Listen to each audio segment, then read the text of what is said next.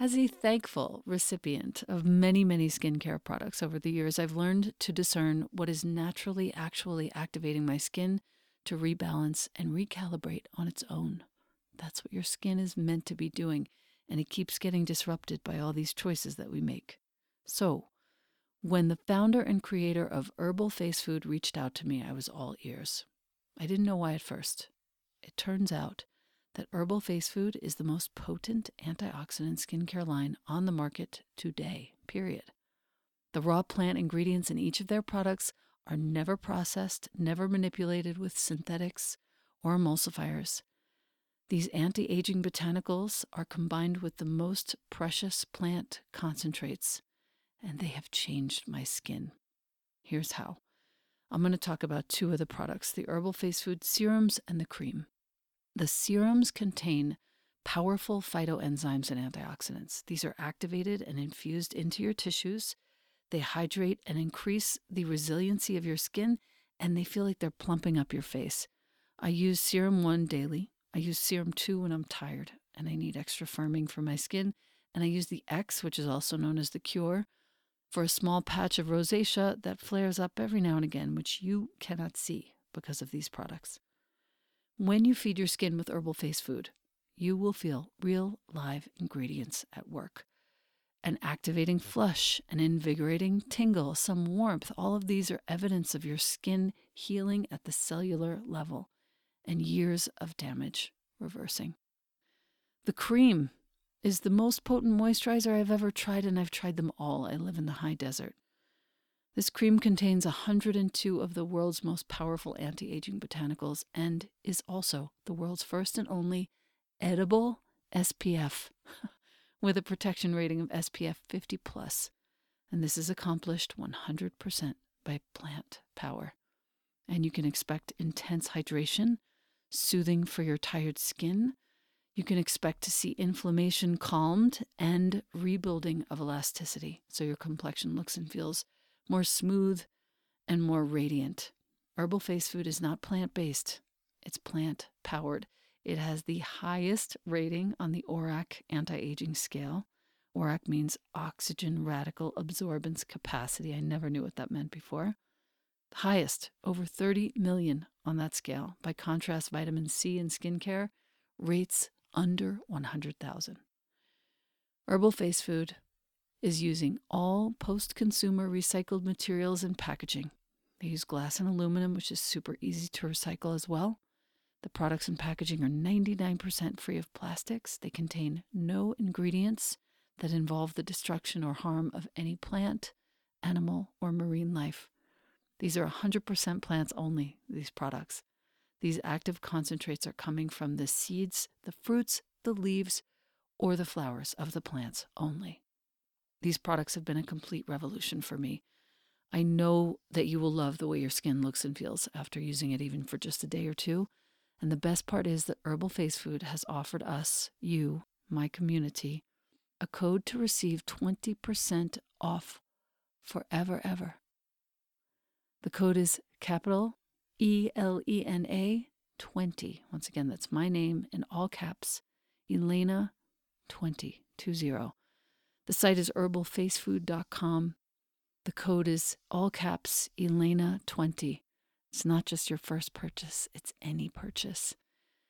You will love these products, and I am so grateful, Herbal Face Food, for the change that you have made in my life. Thank you. Welcome to the Practice You podcast. My name is Elena Brower.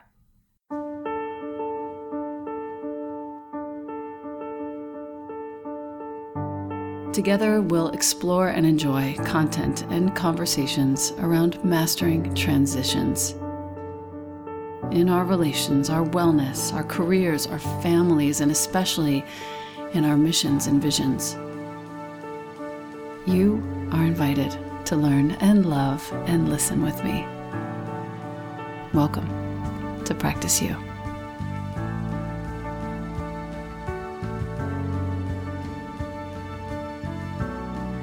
Welcome back to the podcast.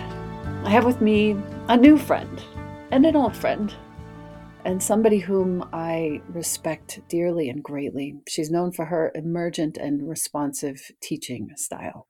Tracy Stanley, welcome to the podcast. Thank you so much, Elena. I'm so happy to be here. Yeah, it's a real treat to have you. You share teaching sourced from more than 20 years of practice and study as a lineaged teacher of Sri Vidya Tantra. You share rituals of devotion through the practices of Yoga Nidra, self inquiry, nature as our best teacher, Hmm. and ancestor reverence. You're the creator of the Empowered Life Self Inquiry Oracle deck, which was my first introduction to you. And you are the author of Radiant Rest, which I think is the most important book of 2021. And I have shared Mm, it as such. That's my mm. feeling. Radiant Rest is Yoga Nidra for deep relaxation and awakened clarity. It was published by Shambhala Publishing. Just write it down, my listener. Radiant Rest. Tracy Stanley has two E's, not a Y. Okay. This book is such a combination of science and spirit and practice. I instantly was drawn to it. You actually sent me the manuscript, Mm-hmm. which I don't know if I've shown you in person, but we've talked about it a number of times. It is like soaked through from the tub, written on every page, folded on every page. It's been to the sauna. I'm going to reference the pages in the manuscript, so hopefully we can cross reference the pages in the book as well. Okay. I want to start by just talking about brainwaves because I think that's a really good place to begin for someone who's listening to us right now, our dear listener, who might not know what Yoga Nidra is and how it impacts the action and activity in the brain. I would love for you to sort of expound on that a little bit. Mm. Well, for those of you who are listening right now, most likely you are in beta brainwaves. If you're kind of relaxing and listening to us, you might be in low beta. This is the place where our awareness is kind of awake in the world and external. Beta, you could be maybe attending a lecture just like we're doing now, but you might be doing something else at the same time. So some of you might be cooking and listening to this or doing some other activity and listening to this. And when you're in high beta, you are in a state of high anxiety or excitement. So you can imagine yourself maybe even at a party, well, pre-COVID time, where you would need to introduce yourself to everybody. You'd be in high beta. The moment we start to bring our awareness internal, like let's say we're going to go into a meditation, one of the first things we might do is close our eyes. And so when we close our eyes, we start to move into this place of alpha. And that means that our attention is just directed inward and we're starting to just withdraw the senses a little bit.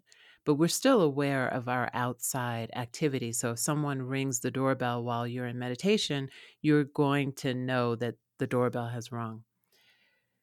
But as we start to go deeper into this practice of Yoga Nidra and we start to kind of notice our body breathing and our parasympathetic nervous system starts to turn on, we start to move into this deeper place of meditation, which is theta. And that's very common that it's a deep place of kind of bliss and silence that we experience in meditation. And, they've done experiments on meditators, and this is a very common place for the brain to be moving in predominant activity with meditators. But the interesting thing about Yoga Nidra practitioners and people who've been doing Yoga Nidra for a long time, and even sometimes maybe even your first chance of doing Yoga Nidra, is that we move into this place of delta. And delta is really this place of deep dreamless sleep. It is a place that if you could be in, let's say, an induced coma, you would be in delta. So that means that the body is asleep, the mind is shut off, all external awareness has been completely closed off, and you're really, really deep internal. So you really shouldn't be conscious of what is happening around you when you're in the delta state. But when we're in this practice of Yoga Nidra, it really is asking us to be awake and aware to all the states of consciousness. which some could say also correlate to the brainwave states. And so delta is this deep, deep place where we really shouldn't be aware of what's happening. And some of the experiments that have been done have shown that people who have been doing yoga nidra for a long time have been hooked up to the EEG to measure the brain waves. And even while they are talking to the technicians, while they're being strapped in and or hooked up, they are already in the delta state. So it's just amazing. I mean, obviously, there's so much being learned about our brain, but to know that we can traverse these different brain waves, and the brain waves are always happening simultaneously. It's not like you're just in one brain wave at one time, but there's one that's more predominant. And so it's said that when we're in Yoga Nidra, we can reach these deep, deep states of delta, which are these places of like deep, deep healing and rejuvenation. Mm. Page 28 of the book, you talk about the stages of sleep can also be measured by EEGs, the machine. Apparently, the measurements of the brain activity through the EEG indicates that subjects were in a deeply relaxed state similar to that of sleep during the entire Yoga Nidra. This is a study from the late 90s in Copenhagen. Theta activity rose significantly on all 21 electrodes. Reduction of alpha activity was insignificant, showing that this meditative state, this is what was interesting to me, is altogether different from that of the sleeping state and comprises conscious awareness. I think this is like a very important fact for our listener to know, because the state, furthermore, as you wrote in the book, was constant and evenly distributed over the 21 electrodes around the whole brain for the 45 minutes the relaxation lasted.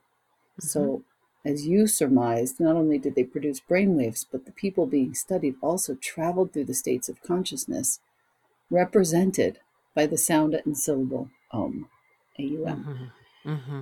I love this because you and I consider both of us, pretty geeky, science-based, fact-based humans. And I'm not the kind of gal even to chant Om during my classes. I have an Om tattooed on my wrist from 1997.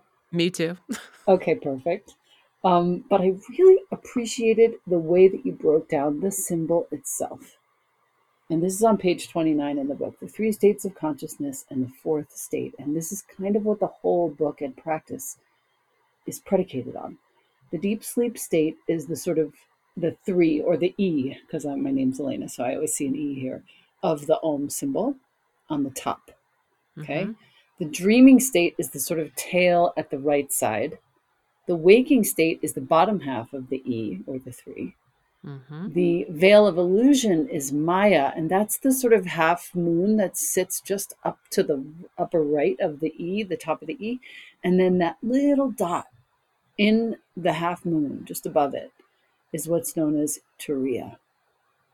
And I was thinking it might be helpful for our listener. We know what the waking state is. We know what the dreaming state is. We even can pretty much know what this deep sleep state is.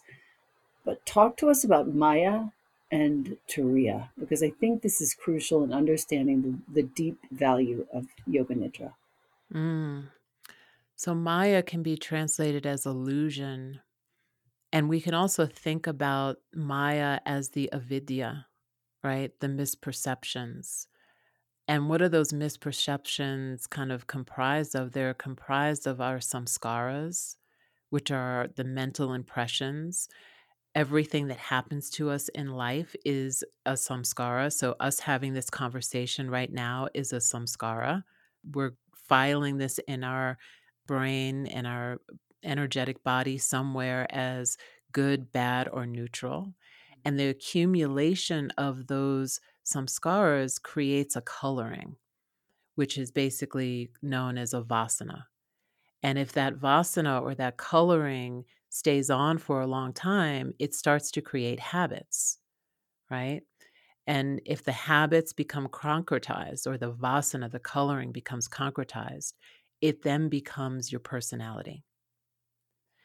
And so if we think about it, then we start to see through the lens of the coloring as opposed to the lens of clarity and the lens of truth. Or And we become, reality. or reality, right? And we become identified with the personality. It's like, this is who I am.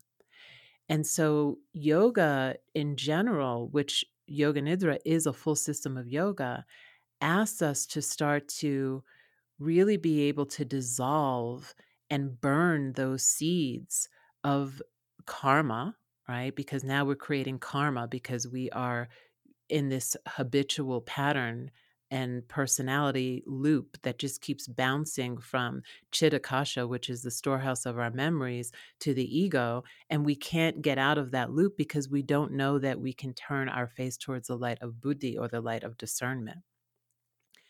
And so that creates suffering and it creates pain because we don't know how to get out of it. And Yoga Nidra is this practice of dissolution. It's a Laya yoga practice. And it's a pratyahara practice. So pratyahara, if we think about that brainwave state of alpha, where we're bringing our awareness internal, it's very similar because we're withdrawing our senses from the external to the internal. And that we do that so that we can expand back into our origin and reassimilate into our true nature. And so this process of Yoga Nidra, in a way, to me, I feel like that little half moon of the Maya is like the portal that we move through when we practice so that we can move towards Turiya. And Turiya is this place that is said to be beyond all the other states, but it is the unknown knower, which I love because we just have to go, we have to surrender into the unknown. And so Turiya is also said to be this place of complete non doing, and it is beyond all thought. So it's a place of nirvikalpa. So when we're in this space, we don't even know that we're in this place because we've transcended the koshas, we've transcended the ego, and we're just resting back in our true nature. And there's a quote that's in the book that I really love. It's on page 31. Yes, on page 31. Which one? Ramananda or There's two Rama? of them. Which one? Well, I'll read one and you read the other. Okay, there we go. I'll read Ramananda. So that which is threading through these three states and even surpasses the sense I am is what you are. This is the fourth state, Turiya. And that was Swami Ramananda, and this is Swami Rama. Waking, dreaming, and deep sleep states are states where duality is experienced.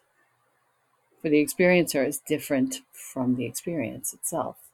But the fourth state, Turiya, is a non-dualistic state, which is compared to the silence into which one is led by Om.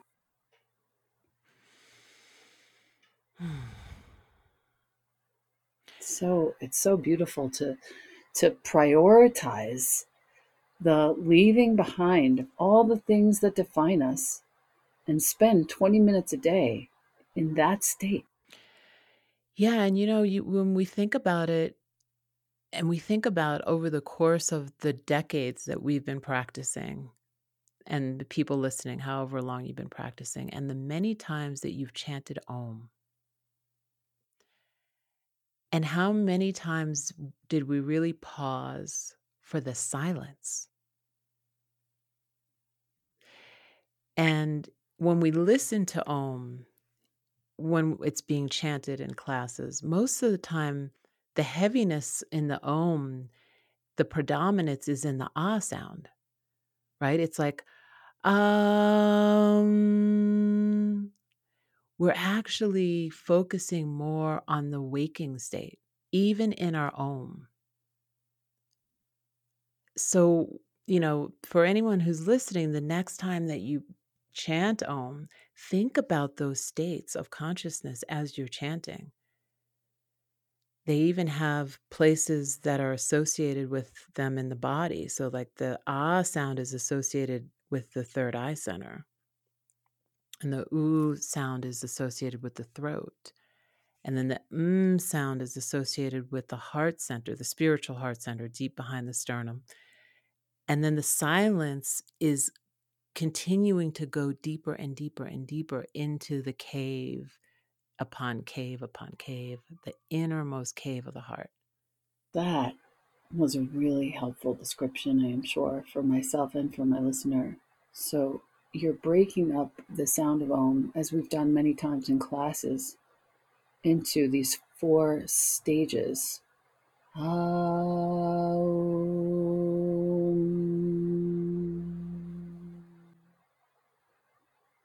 And that little silence after is the deepest state, and that's the state that we fall into during Yoga Nidra.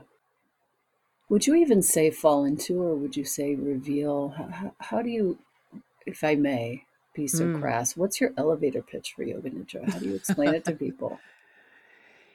I feel like Yoga Nidra is this accessible practice of returning to yourself.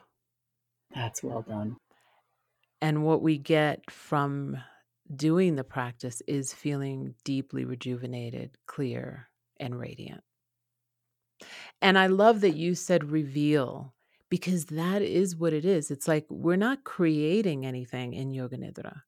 It is a revealing, because the covering of all of the things that have happened to us in life is the illusion. And so the dissolution, remembering that this is a Laya yoga practice, allows us to reveal and to be revealed to our own selves. That was definitely the experience that I had when I first practiced what I thought at the time was like a guided shavasana, and then learned later that it was really more of a deep relaxation practice, was this inner peace and bliss and deep knowing. Ramana Maharshi described Turiya as the mind in quiescence, aware of self, page 35. There is the awareness that the mind has merged in its source. That, to me, and that's been taught to us many, many times by so many different teachers, the mind merging in its source is what I want to talk about next, because you've described the koshas. It's like the perfect segue, the coverings. You've described the koshas in a really salient, helpful way to me, so much so that I finally feel comfortable teaching about them, which I never did. The mind merging in its source. Can you just talk about that for a second as the very thing, the very, I don't know, energy, entity, if you will, toward which we're moving when we release all of these koshas and get to Turiya? Yeah, it's really a true surrendering. And when we surrender, because most of the time we have this identification with the physical body, right? At least I know I did when I first came to yoga. It was like, oh, it's all about the body. And then at some point I realized, well, wait a second, I'm starting to feel like some tingling and movement and energy. And I'm being directed to move my energy from one place to another, and I can actually feel it. So as we move through the practice of Yoga Nidra, and we can describe it in a linear way, even though it's not a linear process, because healing just isn't linear. But we talk about it as in a linear way so that we can understand it. So we're lying down. We allow our body to deeply rest and start to systematically be guided to relax. And when we do that, then we start to, at some point, become aware that, oh, wait a second, I'm more than just my body. I'm actually energy. And you can maybe even feel this feeling that the body has dissolved, and you're not really sure where you begin and the floor ends, or you end and the floor begins. And at some point, perhaps there's an image or there's a sound, or there's a thought. And instead of doing what we normally do in life and grab on to that and try to make meaning out of it, we allow it to dissolve and we also let that surrender. And then we just keep moving through these koshas until all that's left is really prana, which is this vital intelligence. And we allow prana then to guide us back to source. And I really feel that that journey is just like, it's the ultimate trust and it's the ultimate faith that there is something higher that is intelligent, that's guiding us back to the place within us that knows. And as Swami Rama said, it's a place that inside of us that knows and knows that it knows. Yeah. That's where everything makes sense, where everything is true and everything is manageable. Tell me, what about folks who have been deeply traumatized at some point in their lives? They come to Yoga Nidra and they are really having trouble with the practice of lying still and lying down with their front body exposed. I work with a few folks like this, and I just would love to get some of your insight into how to work with folks like that. That's a beautiful and very important question. And you said something about lying still. And I think for those of us who've been doing Yoga Nidra for a long time, the original instruction, at least the one that I received in many different traditions, was lie perfectly still. Don't move a muscle. That in Very itself, triggering. Yeah. to anyone, yeah, let alone someone who has experienced trauma, no. So, this is my personal opinion. This idea of lying completely still needs to go. I really believe that we have to give ourselves and students permission to be able to move and adjust at will, to know that it's okay to open your eyes, to know that the position to practice Yoga Nidra, while traditionally it was taught in Shavasana, it can be done in any position. You can do Yoga Nidra standing up. You can do it sitting down. You can do it leaning against the wall with your eyes open, looking towards the door. You can bring in a trusted friend or pet into the room so that it feels more safe for you. I highly recommend people being able to advocate for themselves and really speak up for what they need. Some people feel more comfortable with a weighted blanket. Some people don't like a weighted blanket because it makes them feel more anxious. So I really feel like before practicing Yoga Nidra, that whoever is practicing and whoever the teacher is that's guiding them, there needs to be a discussion about what feels comfortable. And sometimes allowing the body to dissolve, especially if you're used to situations where you disassociated, they're not healthy right now. So, what we do is we keep you in the body and just observing um, the body itself and the feelings and the sensations in the body and being able to work with that and being able to be in relationship, I feel, with the earth so that the earth can hold you, as well as creating energetic circles of protection that allow you to kind of rest inside of a sacred abode so you feel protected. Those practices are in the book.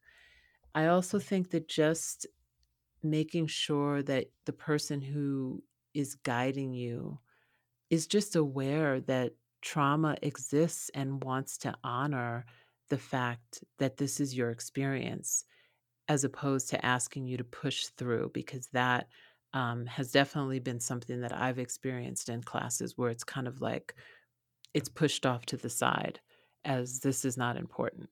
That angers me. A couple of things. Energetic protection practice is Mm-hmm. on page 69 in the book for our listener, and it's brilliant, and it takes 5 minutes, and it's a way for you to create literally a circle of protection that is 3 layers deep, and each layer has a different function. I find this so comforting, and I've taught it to, and as Tracy has said herself, she encourages us, you and I, to use these practices for our own teaching. This is one beautiful way that we can honor Tracy as our teacher. Secondly, I want to lead into Octavia's story because I think it's important. This is on page 56 in the book, Octavia Rahim. She's the author of the book Gather. I pray to all the gods that she will come on this podcast at some point. She finds the practice of inviting her ancestors to rest along with her in Yoga Nidra practice to be a powerful experience. And I wonder if you could talk a little bit about that. Yeah. It's interesting because I had an experience where I was teaching, and I was actually in the South, and I felt the presence of my grandmother, who I call her my Nana. She was actually my great grandmother, but she raised my mom.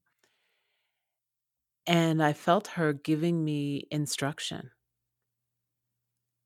And I was like, oh, this is interesting because I am connected and I honor my ancestors. I have an ancestor altar.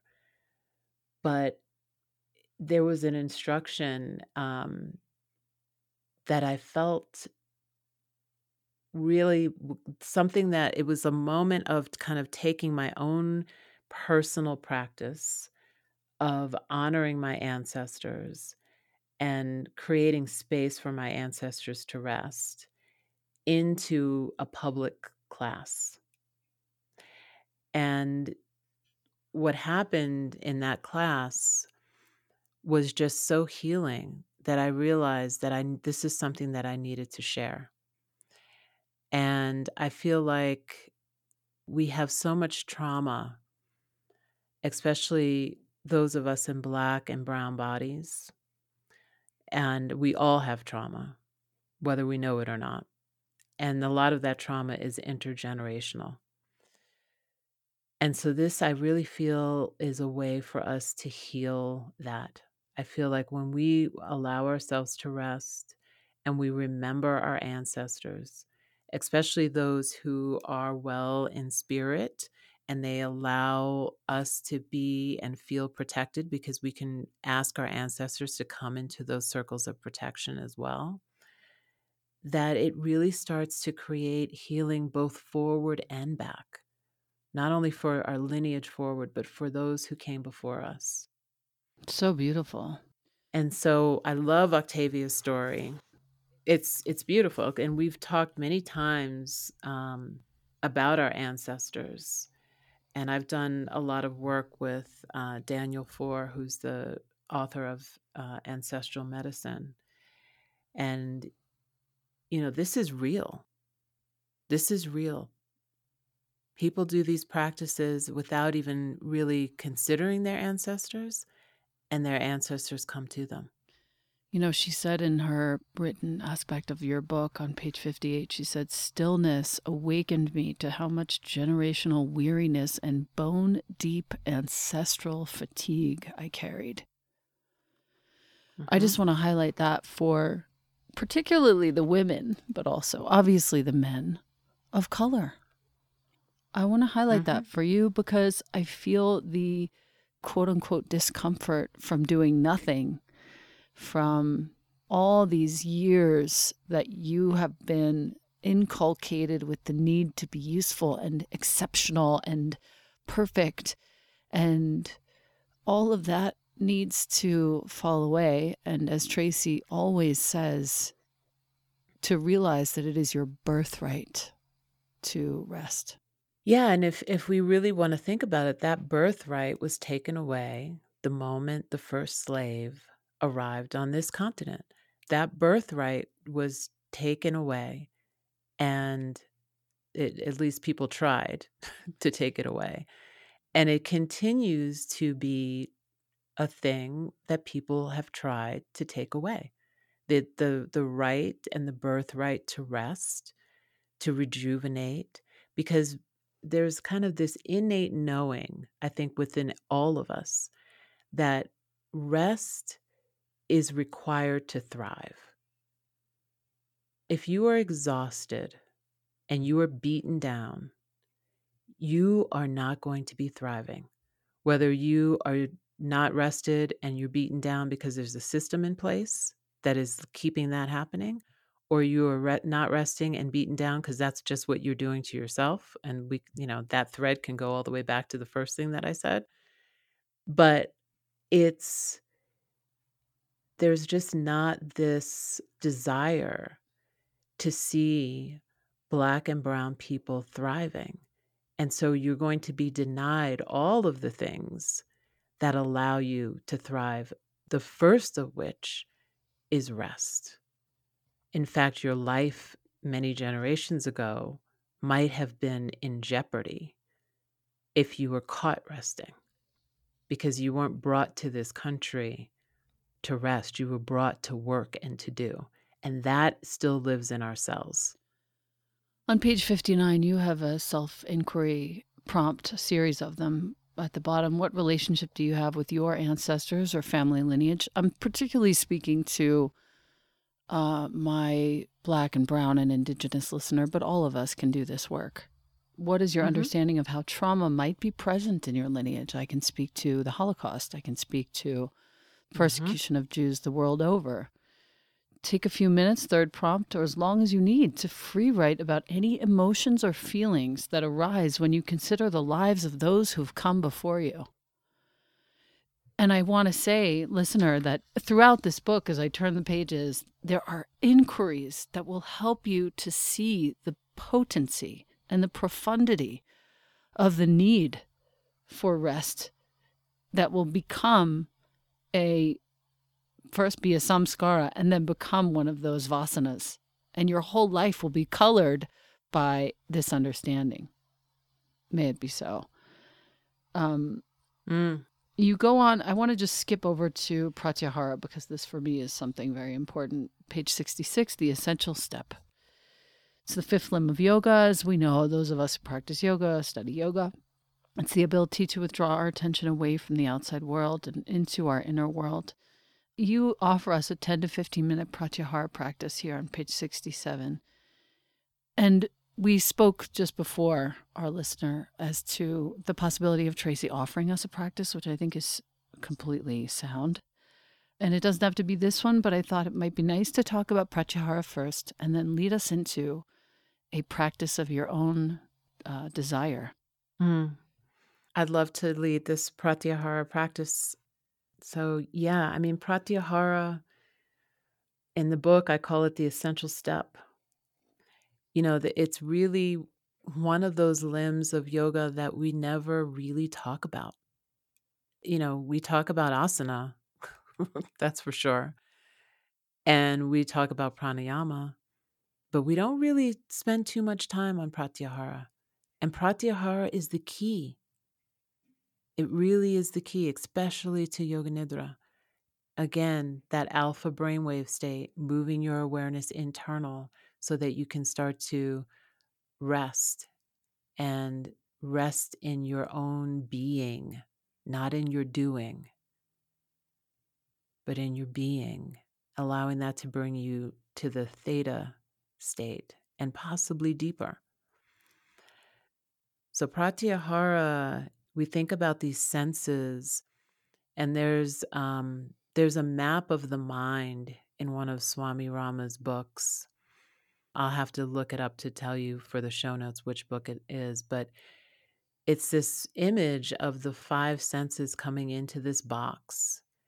And inside the box, below the box, is this kind of container, and that's the chitta, the storehouse of memories. And above the box is this other container, which is the ego, the ahamkara. And so we get these senses coming in. And as I spoke about before, we kind of bounce between what I remember from the past and what my ego tells me, right? And then that's kind of where we live. But if we look a little bit further on the other side of the box, there is this place of buddhi, which is the discernment.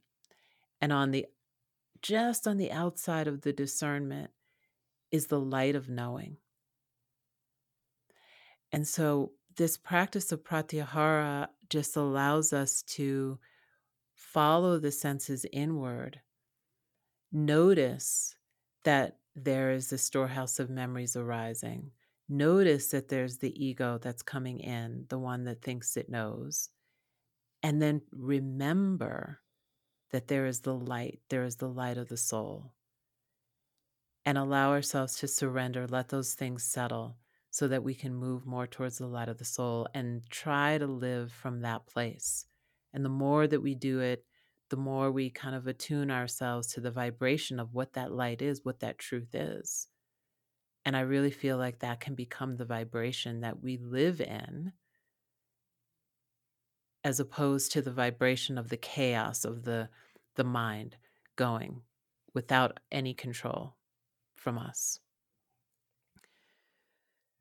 So I'd love to lead you in this pratyahara practice, and this practice can be done lying down on your bed in a comfortable place. It can be done in shavasana. It can be done sitting in your chair.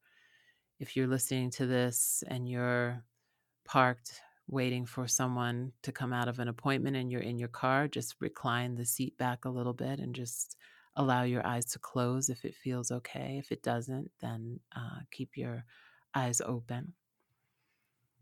And just begin by feeling the breath moving in and out of the body.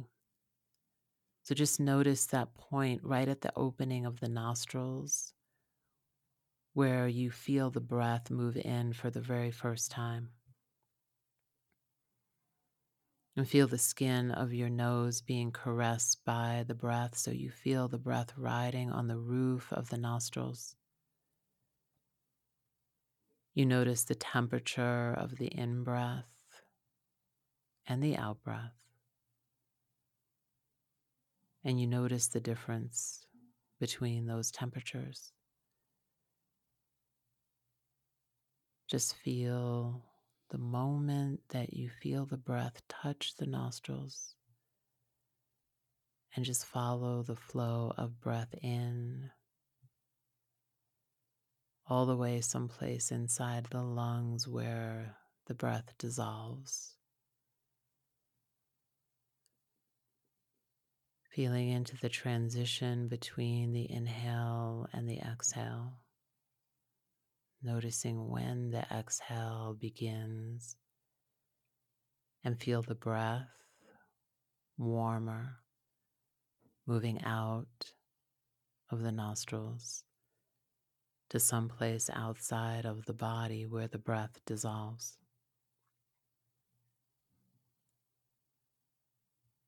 Continue this for the next couple of minutes. And as you do, just move into two-pronged awareness. So you are watching yourself breathe while also being aware that there is another part of you that is watching from a different perspective. It's as though you are watching yourself in a movie.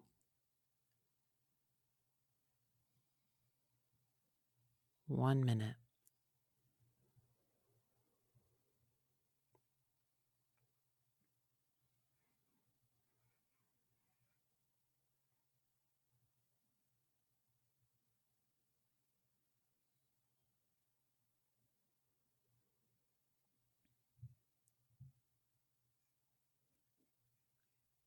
Now just continue being aware of the breath, feeling your navel rise on inhalation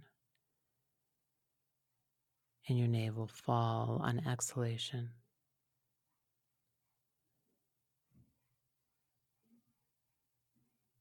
Notice what you feel as the navel rises and falls. Notice any sounds in your environment.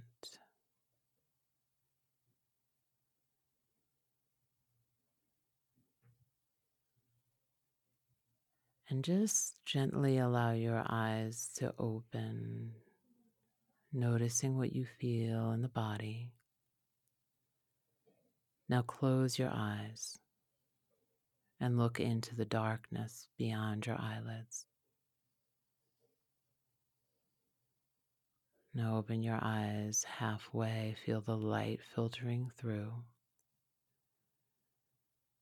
and close your eyes, looking into the darkness, feeling the sound starting to dissolve.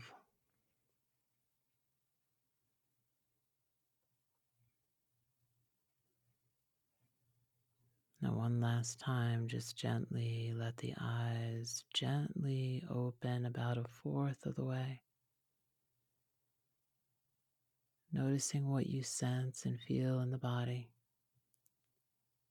And then allow your eyes to close, feeling as though you can see past the darkness.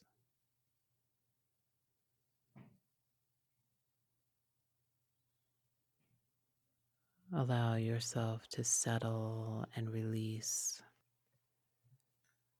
letting the earth hold you. Let your eyes stay closed if it feels comfortable. You're still aware that you are breathing.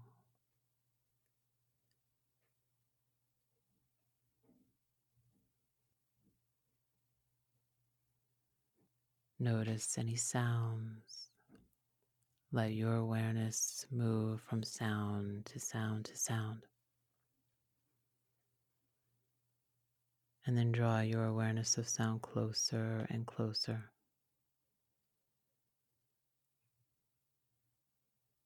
Notice now just the sound of your breath.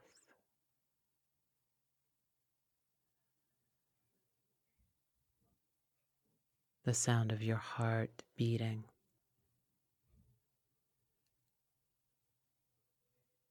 The sound of the blood and the fluids moving through your body.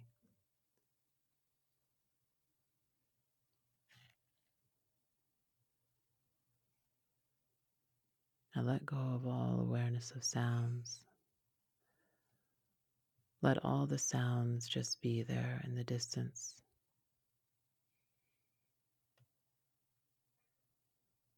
Notice all the body parts that are touching the floor or the chair,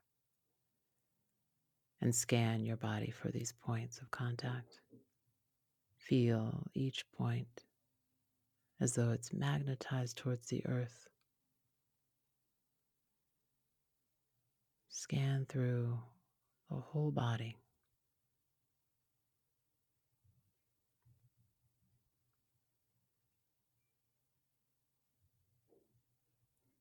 Now feel the space between your body and the floor, the space around your body.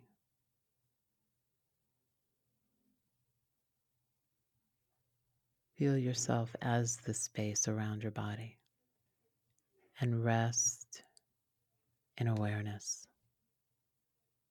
Feel yourself as space around the body.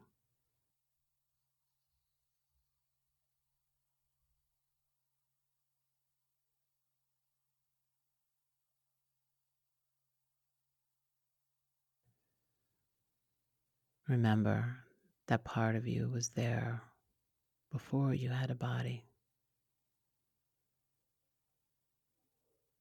Remember that part of you that was there when the world was created.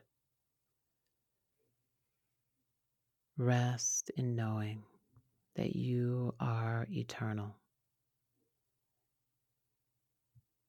You can pause this recording now and just rest in that awareness for as long as you like. Take your time. Rest. Rest deeply.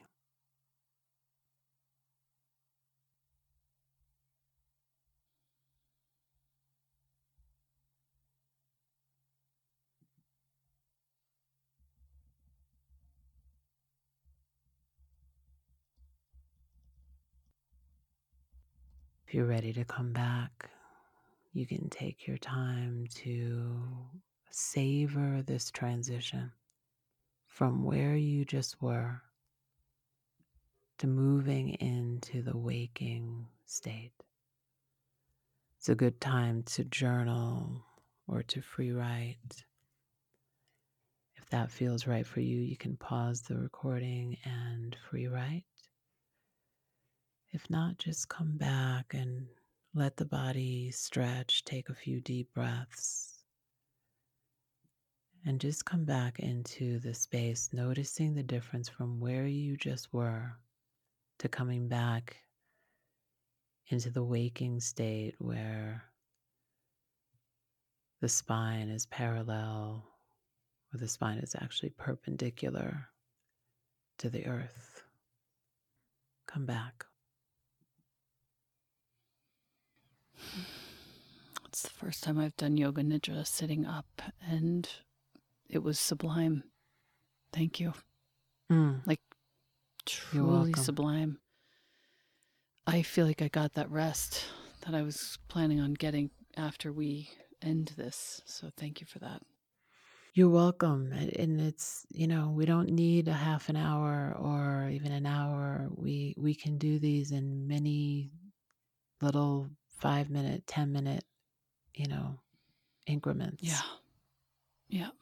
It makes a big difference. I have a trainer who says, if you can't do this, set of 3 things 4 times in the next 10 minutes or 20 minutes, whatever, do one set and then come back and do another set, come back and do another set. It's the same with this. Mm-hmm. Exactly. And it's actually beautiful because it's a way to weave it through, things happen during the day, and sometimes you just need to pause.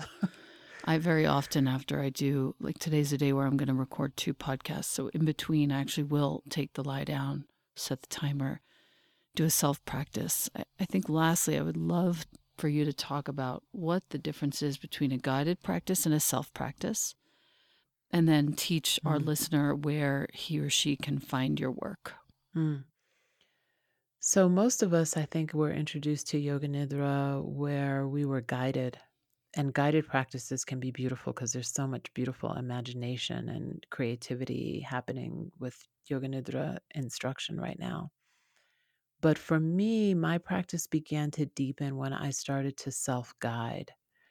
I really feel like it helps us to really create that devotion and discipline to be able to keep awareness running through the thread because we are self-guiding. And in the book, the last chapter has tips on how to self-guide, but it really requires you first to kind of know the steps and to recognize that moment of sweetness where you start to fall into that hypnagogic state, which is the state between waking and sleeping. And when we start to recognize that, then we can start to kind of hover in that space. And that space is really the magical portal that takes us deeper and deeper into our practice. And so, if you have a desire to self guide, find a practice that you really love that is guided, and just begin to kind of embody that practice and understand what the steps are. That you don't have to memorize like word for word, but remembering that, okay, right now I'm laying down and then I'm focusing on the breath and then I'm moving through the body. And then there's something that's happening that's guiding me a little bit deeper. What is that that's guiding me a little bit deeper into the practice? And really then start to practice it on your own. Self-guiding is just, that is the sweet spot of Yoga Nidra, in my opinion. Yeah, I think I agree. A friend of mine and I, one of my best friends, just got breast surgery 2 days ago for cancer and then reconstruction. And she and I were talking. I was going into acupuncture yesterday, and I was saying I'm going for both of us because I know that she loves it so much. And she said, "Ooh, I'll close my eyes and I'll meet you in Aculand." That which you're speaking about is the same that same in-between space when you're able to pick up, and it happens before you go to sleep, it happens as you're doing yoga nidra, happens in acupuncture, maybe craniosacral, maybe even in massage. Mm-hmm. That space, our dear listener, find that. Find That that is it. space and hang in there, because that's Yeah. a healer, that space. That is absolutely true. And that's why I really believe Yoga Nidra is a practice of self-healing as well.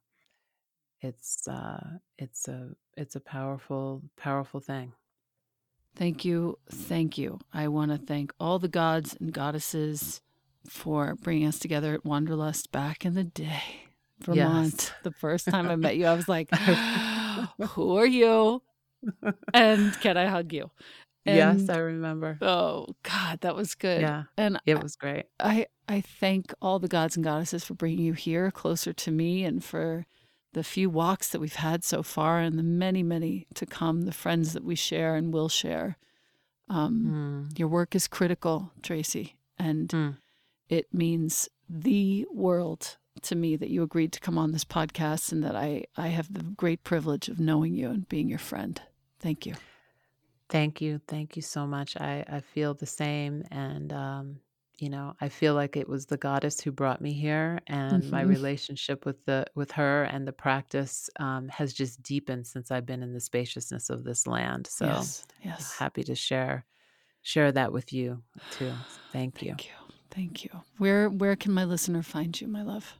Yeah, find me at Tracy with 2 E's yoga.com, and you can find the book at radiantrest.com, and everything you need to know is there. Instagram is Tracy Stanley. So, yeah, thank you so much for having me, Elena. Thank you. We all love you. Thank you. Have a beautiful day. You too.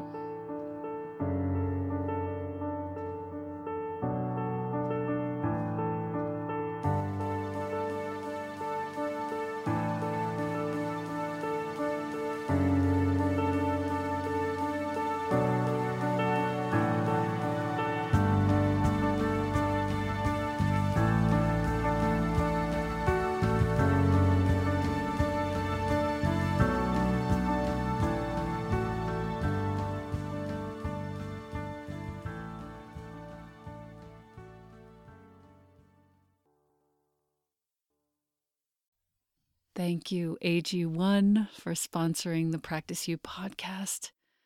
My listener, you've been hearing me talk about AG1 for some time. I think I've been taking it daily for almost 3 years.